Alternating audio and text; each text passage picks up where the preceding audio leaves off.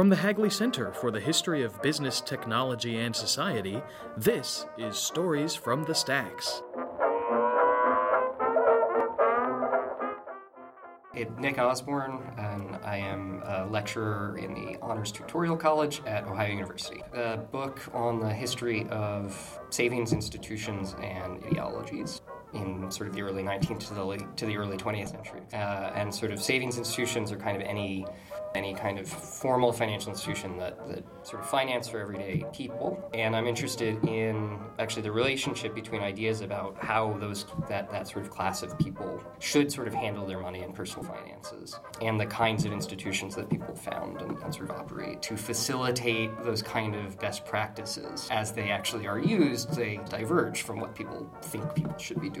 And I'm interested in how that sort of then affects the next round of institutions. The very earliest savings banks, they're founded quite explicitly on an ideological basis as sort of semi-philanthropies or non-profits, including some of the ones I've been looking at the records of here. Part of why I ended up spending so much time with the Wilmington Saving Fund Society records is that they are remarkably complete for 19th century sort of financial institution records, partly because they might have once been complete and those records just sort of ceased to be kept or got destroyed or sort of whatever, and partly because in the case of the Board of Managers meeting minutes, they actually cared to note a lot of stuff about their debates. They entered into the records length, in some cases this is 4 sort of large handwritten pages of sort of a committee report on whatever topic it was. Like the Civil War issue or post-Civil War issue about whether or not to insist on gold or they can take currency, right? That's the kind of thing that in a lot of other records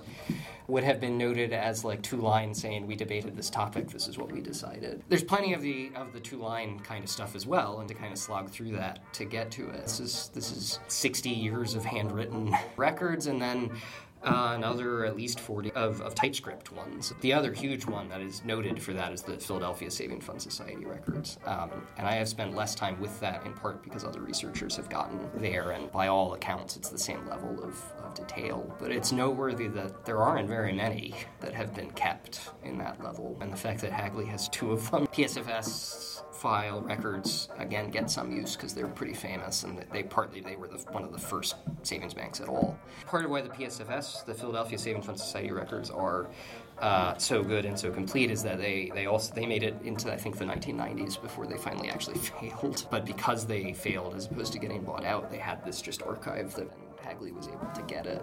It also was the fact that they actually kind of had a sense of their history and actually kept for 180 years with very little legal change. First of all, it's hard to imagine a sort of, I don't know how to put this exactly, but sort of more comfortable place to do research in a way, right? I mean, it's just easy. And that's partly the grounds are kind of stunning, and it's a really sort of nice place to spend 8 hours in the archives, and then to be in scholar housing is just sort of right here, right? It just sort of makes it easier to work. And then a whole series of other kind of things in terms of sort of just ease of access. It doesn't take long to get the collections, right? You can take photographs of them, right? You can do all of that sort of stuff that just sort of for the researcher makes it really easy to interact and engage. The other part of it, there are very few places that in a single location have the breadth. And so for sort of one-stop shopping, as it were, right, this is just a sort of remarkable kind of collection. So to learn more about the Hagley Museum and Library, and to listen to more stories from the Stacks,